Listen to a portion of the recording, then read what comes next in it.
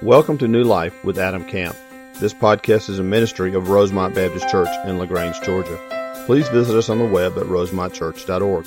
Enjoy the podcast.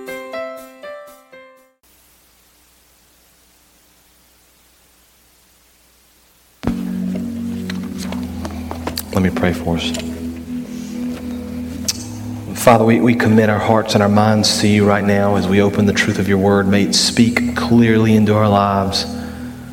Convict us, Father. May it challenge our thinking. May it mold and shape us. May we hear from you very clearly, Father, and may we be transformed more and more into the image of your Son, Jesus Christ. It's in his name that we pray. Amen.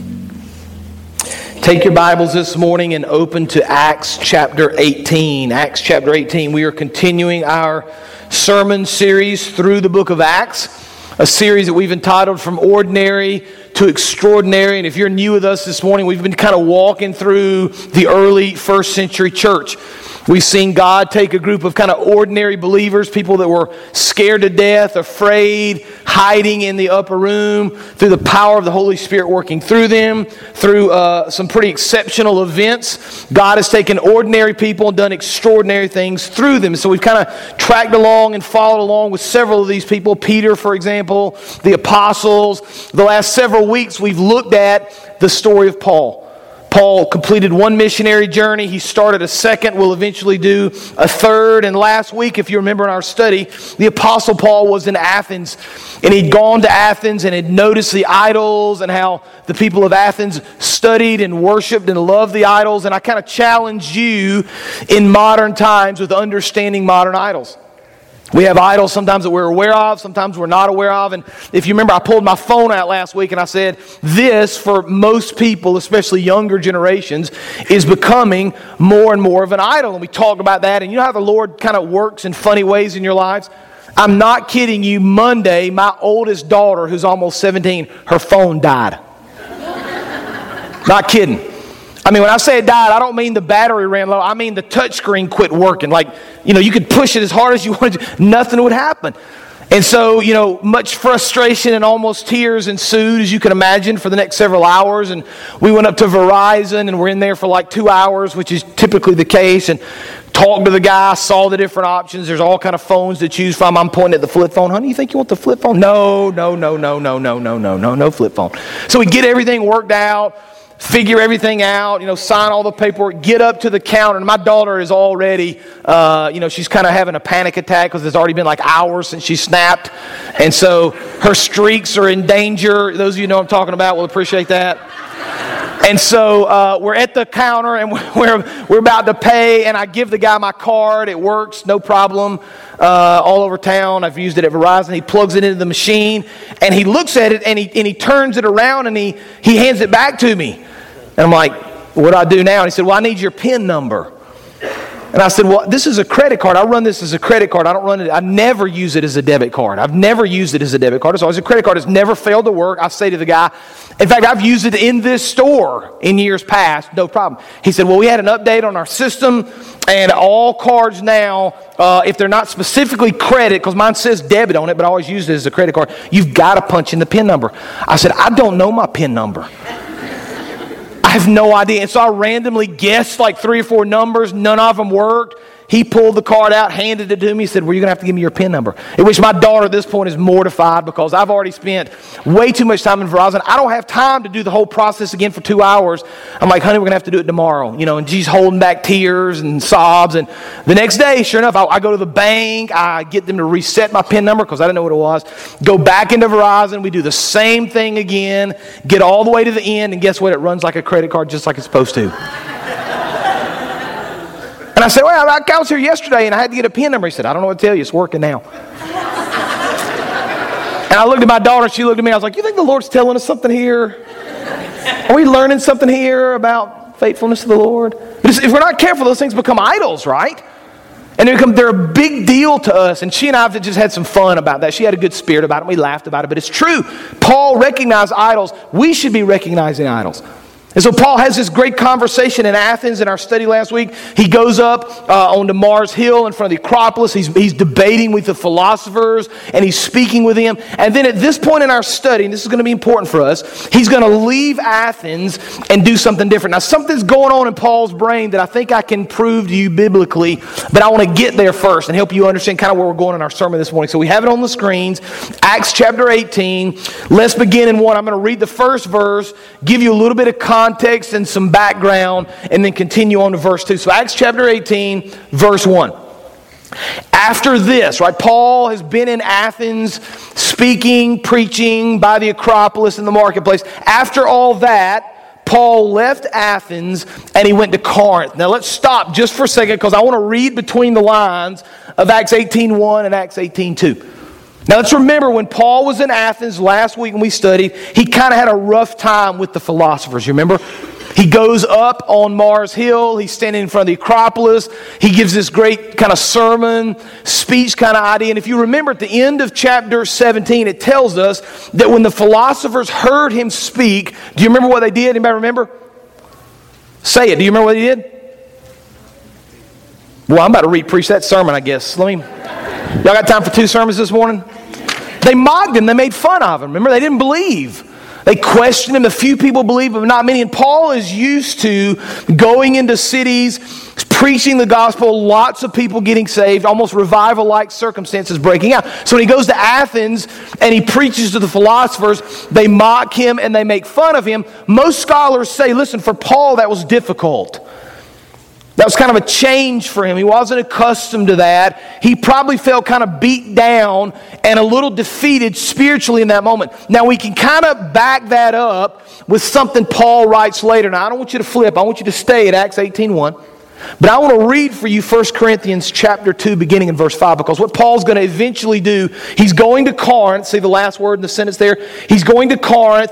That's the Corinthian church. He's going to write 2 letters eventually. 1 Corinthians, 2 Corinthians. And in 1 Corinthians chapter 2, I want you to listen to what he says.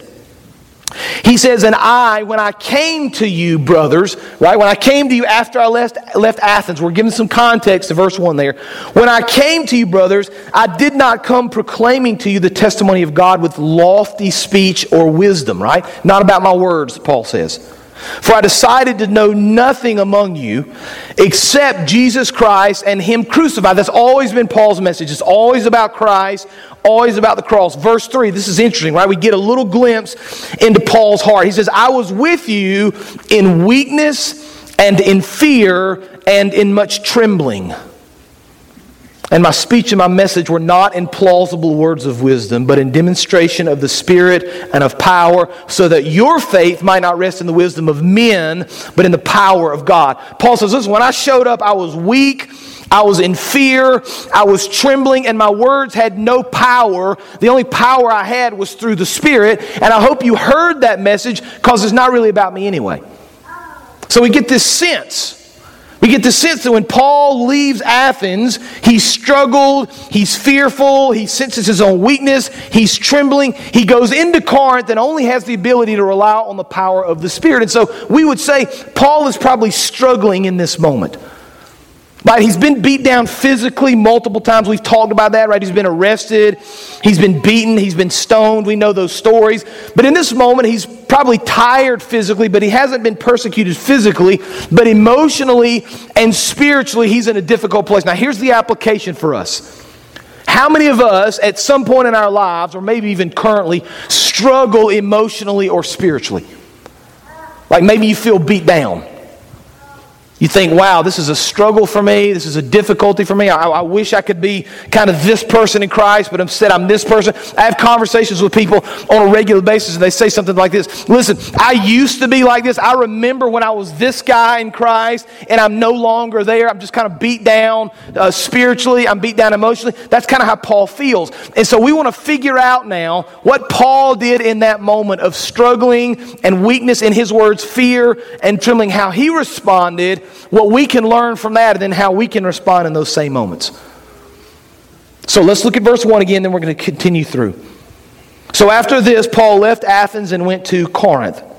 And he found a Jew named Aquila, a native of Pontus, recently come from Italy with his wife Priscilla, because Claudius had commanded all the Jews to leave Rome. And he went to see them, verse 3. And because he was of the same trade, right, the same career, he had the same job, because he was the same trade, he stayed with him and worked, for they were tent makers by trade. Some of you know this, but Paul was a tent maker. Verse 4, and he reasoned in the synagogue every Sabbath, and he tried to persuade the Jews and the Greeks. And when Silas and Timothy arrived from Macedonia, Paul was occupied with the word, testifying to the Jews that the Christ was Jesus. Now I'm going to give you kind of this first truth based on Paul's life, and then we're going to work back through it together, right? Truth number one.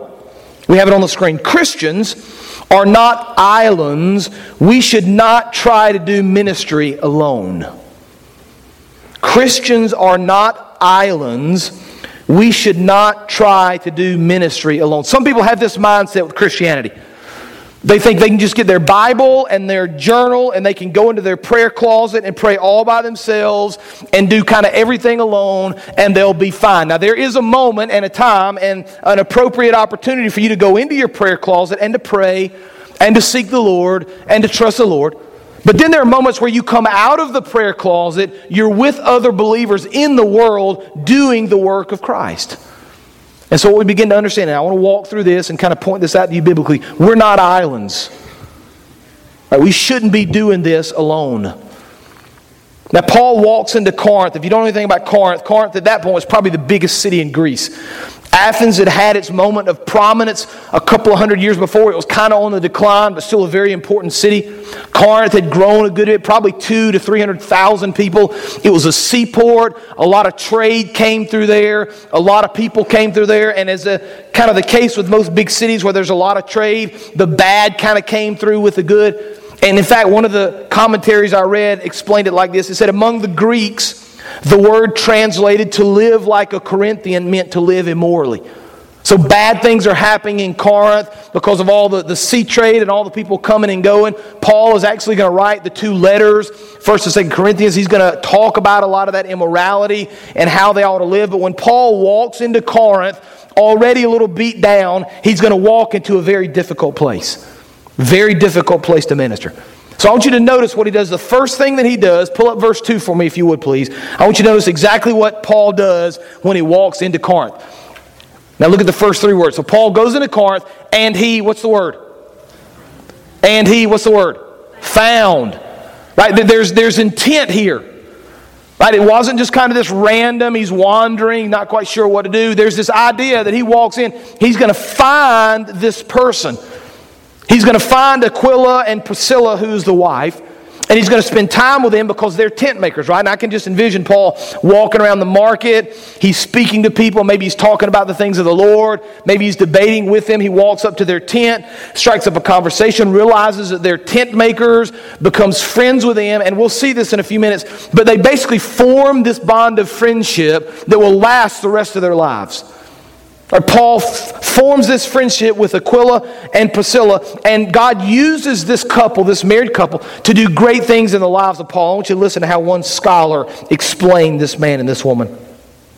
He said, these two who lived together, worked together, suffered exile together, came to know and love Jesus Christ together, and made their marriage complete together.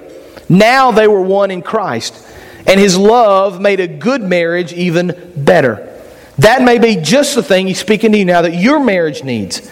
If either one of you has never placed your faith in the sacrifice which Christ made for your sins, your marriage cannot be complete. True oneness can only be found in Christ.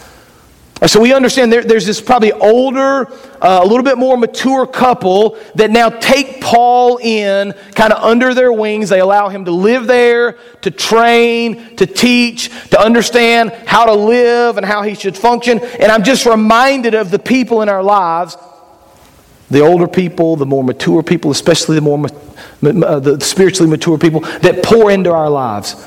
Right, that train us, that help us understand. I'll never forget when I first took a job teaching. I graduated college, got a job teaching in Albany, Georgia, and I moved down there, interviewed, they hired me, and I said to the principal, listen, I don't know where to live down here. I don't know where the apartments are. I don't know where the houses are. I have no idea. I was fresh out of college. I'm not quite sure what I'm going to do. He made this incredible offer to me. He was a Christian man. He said, you know what? I've got a spare room. Why don't you move in with my wife and I till you can find a place to live? So I took him up on it. So for several weeks, I don't know, 6 or 8 weeks, a few months, maybe I don't remember how long it was, I lived with this guy and his wife.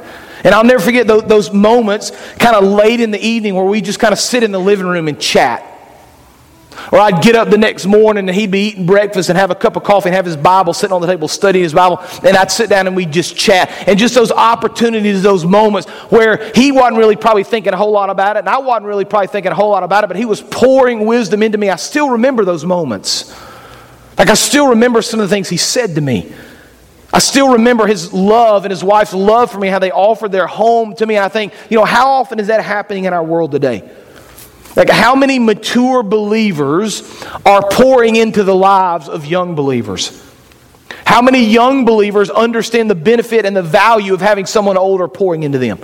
Because here's the thing about youth, right? And I can say this because I once was young. I thought I knew everything back then, right?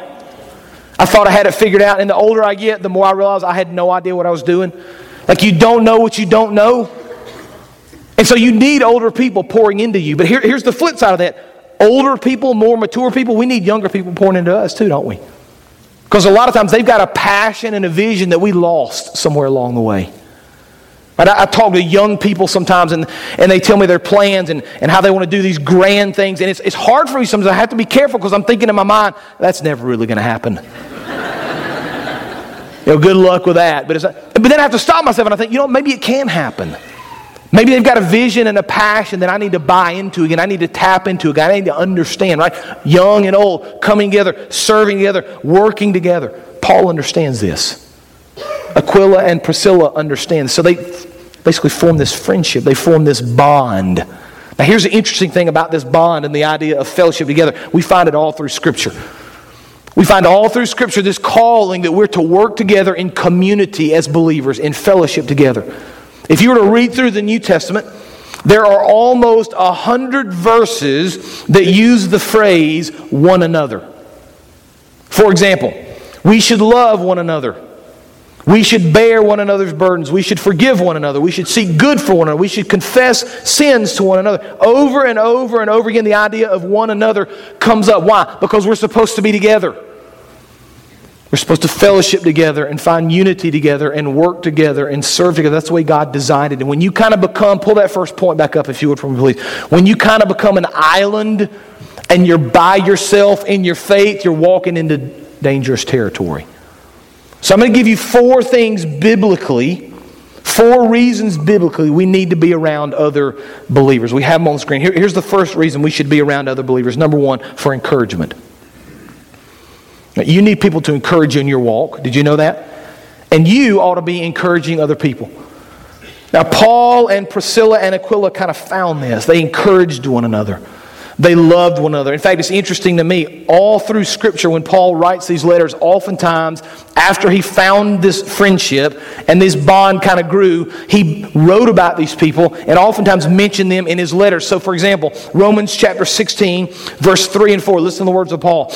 Greet Priscilla and Aquila, that's Acts chapter 18, my fellow workers in Jesus Christ, who risked their necks for my life, to whom not only I give thanks, but all the churches of the Gentiles give thanks as well.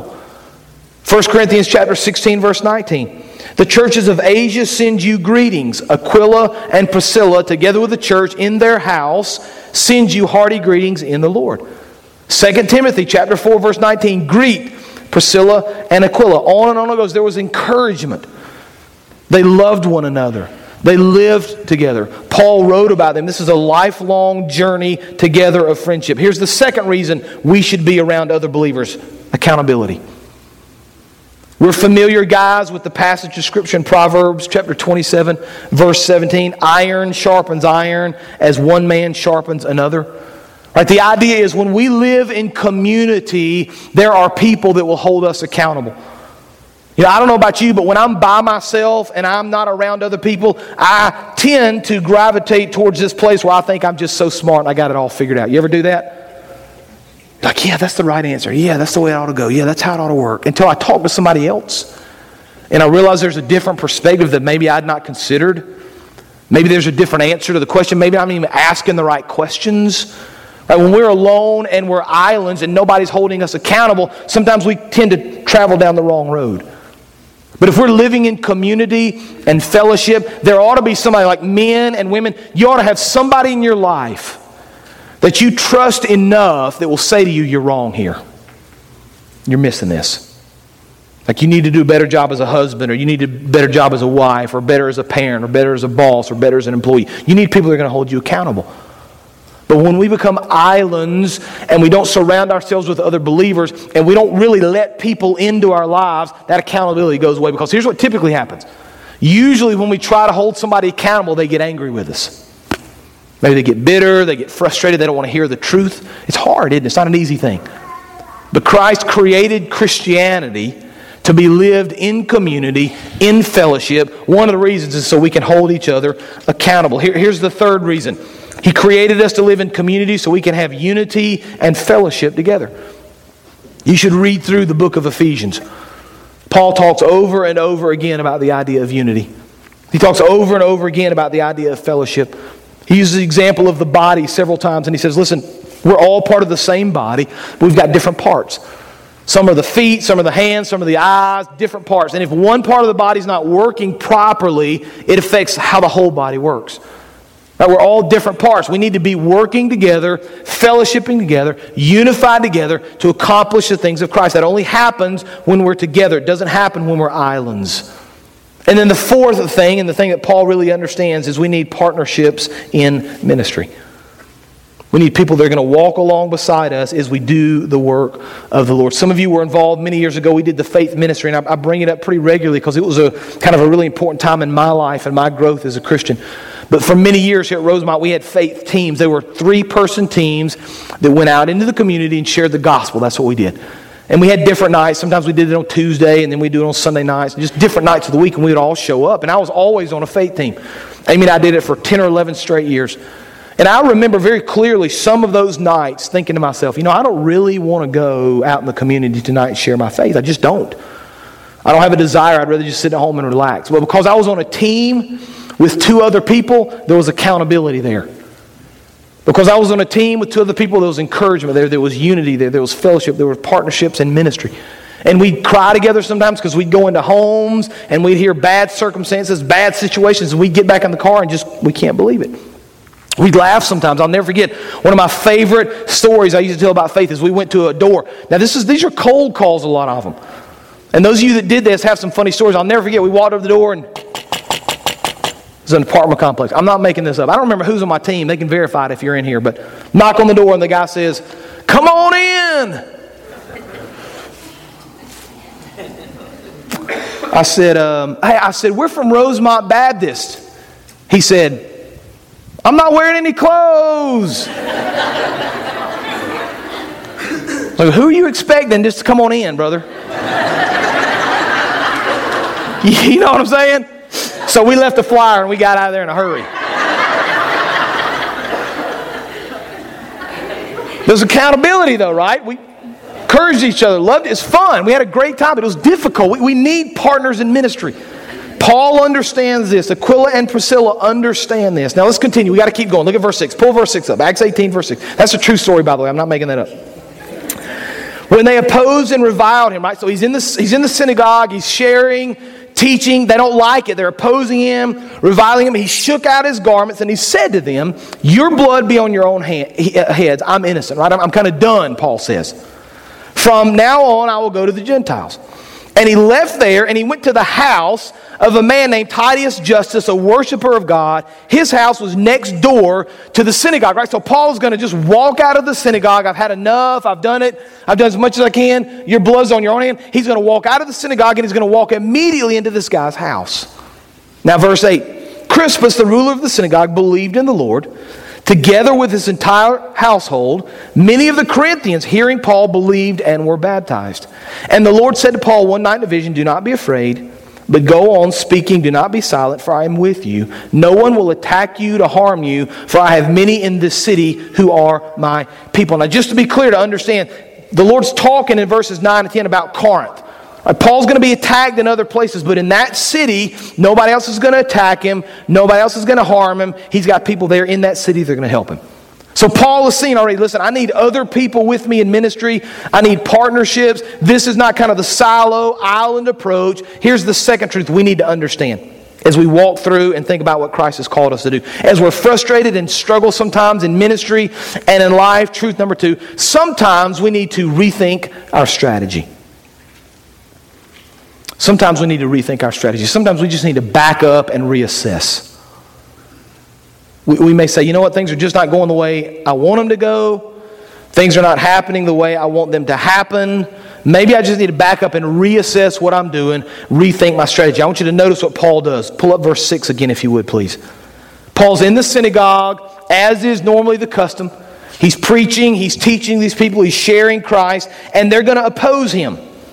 They're not going to agree with him. They're not going to like him. So he's going to take out his garments, shake off his garments, and say, blood is on your own heads. I'm innocent. I'm going to go to the Gentiles. He's going to immediately get up out of the synagogue, walk into the house, and share Christ there. So Paul is basically saying, listen, you remember, Paul has kind of had this strategy in every town he goes. We've seen this time and time again. He typically goes into the marketplace, very open, very public, shares Christ, debates, discusses. He goes into the synagogue, always shares Christ, debates, discusses. In Athens, he went with the philosophers, very open, public forum, debates and discusses. So far, he's kind of had this public ministry in these different areas, but he recognizes in Corinth, in the synagogue, in this particular context, when it's not working, he kind of washes his hands of the whole situation. He leaves the synagogue, goes into the house. Now, this doesn't mean necessarily we have to worship in houses, although you can. There are plenty of house churches here in America. There are house churches all over the world. Instead, what I think it points to is Paul was willing to say, listen, if these people are not going to listen to what I'm saying, I'm not going to continue to kind of ride a dead horse, so to speak. I'm instead going to realize if they're not going to listen, fine. I'm going to kind of shake the dust off my feet and off my garments. I'm going to give up this strategy. I'm going to try something else to reach people for Christ. We ought to be asking ourselves, listen, what are we doing in our faith to grow? What are we doing to change? What are we doing to reach people for Christ? And sometimes we may come to the conclusion we need to redo what we're doing. We need to rethink what we're doing. We need to change our strategy because our strategy now is not working. Now, Paul enlightens us a little bit in his first letter to the church at Corinth. You'll be familiar with these words, but I want you to listen to what Paul says in 1 Corinthians chapter 9, beginning in verse 19. He says, "For though I am free from all, I have made myself a servant to all, that I might win more to them. To the Jew I became a Jew, in order to win Jews. To those under the law I became as one under the law, though not being myself under the law, that I might win another under the law. To those outside the law I became as one outside the law, that I might win those outside the law. To the weak I became weak, that I might win the weak." And then kind of the summary, "I have become all things to all people, that by all means I might save some. I do it all for the sake of the gospel, that I may share with them in its blessings." Now see, here's what Paul understands. Listen, I'm never going to change the message. It's always about Christ. It's always Christ crucified. But sometimes I've got to become different things to different people to reach some. Like if I can't walk in the synagogue and share the gospel and people are not going to get saved, fine. I'm going to walk out of there. I'm going to walk into this home and I'm going to share Christ with them instead. Never changing the message, but willing to change the method. That happens in churches. We see that through the years in churches. I'll give you a couple of very simple examples. How many of you guys know what training union is? Just raise your hand. That's all I need you to do. Raise your hand. Some of y'all went to training union. Now this will be fun. Seriously, keep your hand up. And only of the people with your hands up. If you're under the age of 35, keep your hand up. Everybody else put them down. So nobody, see that? One, maybe two. But it was years ago. We used to do training union. If you're younger, you probably don't remember training union. But I, as a kid, remember training union. I remember with my dad, typically Sunday afternoon about 5 o'clock, "Hey Dad, can I stay home from church?" "No, son, you're going to training union. Get your pants back on. We're going to training union." You had the conversation with your dad too. You remember those conversations? Training union was good. It was like a discipleship program on Sunday nights. It was a good thing. But guess what? We just changed models. Still preaching the gospel, using different models. I went back and read this week, I think about how sermons have changed and the way sermons have been preached over the years, and I've always been interested in that. I went back this week and I read a sermon by Jonathan Edwards. You're probably familiar with Jonathan Edwards, a Puritan, one of the greatest theologians in American history, lived in the kind of early to mid 1700s in New England, pastored a church, was greatly responsible. The Lord used him to start the Great Awakening. You're probably familiar with the story. But he preached a sermon called Sinners in the Hands of an Angry God. And if you've never read that sermon, you ought to read it. I've read it several times. I read it again this week. And the thing that always strikes me about that sermon, there's several things that strike me. The first one is it's just theologically rich. It's just solid. And in fact, I wrote down one of the things he says, very simply, again, the title is Sinners in the Hands of an Angry God. He says, there's nothing that keeps wicked men at any one moment out of hell but the mere pleasure of God. Right, we're sinners in the hands of an angry God. And that's all he's got to do. So we're completely relying on Him. That's kind of the point of this sermon. But I read that sermon, and I'm just being very honest with you, kind of based on our culture and how people preach today and how we do it. You read that sermon, and if you were to read it, you would think to yourself, it's kind of dry. If I were to come in here next Sunday and preach that sermon the way Jonathan Edwards preached it, you'd probably, now I'm not judging good or bad here, I'm just saying you would probably walk out and say, kind of boring, a lot of depth, and that may say more about us than it says about them, but it wouldn't be seen today as a solid sermon. Why? Because there's no good illustrations in it, no funny stories, none of the kind of stuff that we think are important in sermons. Yet, I want you to watch this. When he preached this, according to accounts I'm going to read, Jonathan Edwards was interrupted many times before finishing the sermon by people moaning and crying out, "What shall I do to be saved?" Like he's preaching and people in the audience are going, what do I need to do to be saved? The accounts are after he finished, people just kind of ran down to the altar to accept Christ as their Lord and Savior. I think, man, I don't know about the style of that kind of sermon, but I sure wish I could preach a sermon that powerful today. Because I can tell you with all honesty, I've never been interrupted in a sermon by somebody hollering out to me what I need to do to be saved. Right, we see methods change. We keep the gospel center. I think about how Paul began to reach out in this community and in this part of the world, and he started to do something that was a little bit different. Again, methods are different. He began to realize, if I'm going to reach more and more people, I can't just go into this town and share Christ and move on, because if I do that, it's not really going to spread because I'm only one person. And so he started kind of this church planting movement. He would go into a town, he would preach the gospel, a few people would get saved, and he would say, listen, you're now the church at Corinth. I want you now to be discipled, to study the Word, to try to... no, he didn't say study the Word, because there wasn't a Word at that point. Listen to the apostles' teachings. I'm going to train you. I want you to understand who Christ was. Then I want you to go out into the world, share the same gospel, reach more people, and those churches will start. Right? Interestingly enough, it's the same model we see in India. When we send teams to India now, and we go and talk to the believers, they'll go into a village, they'll share Christ, people will get saved, they'll plant a church, that church will go and plant other churches, and so on and so forth. It's an incredible model. Paul started that. We ought to be thinking, as we think about the lostness of America, I've read some stats this week from North American Mission. Why don't you listen to a couple of quick stats here. They estimate 269 million Americans that don't have a personal relationship with Christ. 269 million Americans that don't have a personal relationship with Christ. In the city of Atlanta alone, there's one Southern Baptist church for every 5,210 Metro Atlanta residents. One Southern Baptist church for every 5,210 Metro Atlanta residents. Now, there are other denominations. I'm not saying they're not. But there's just not many churches in Atlanta. We need church planting. We need people that are willing to go, that are willing to share, that are willing to plant, that are willing to pull that second truth up, that are willing to kind of look at the model of what they're doing and say, you know what, maybe what I'm doing is not working. Maybe I need to rethink my strategy personally. Like some of y'all might be thinking, maybe I need to go plant a church. We need to be praying about that as a church. It's something we're heading towards, by the way.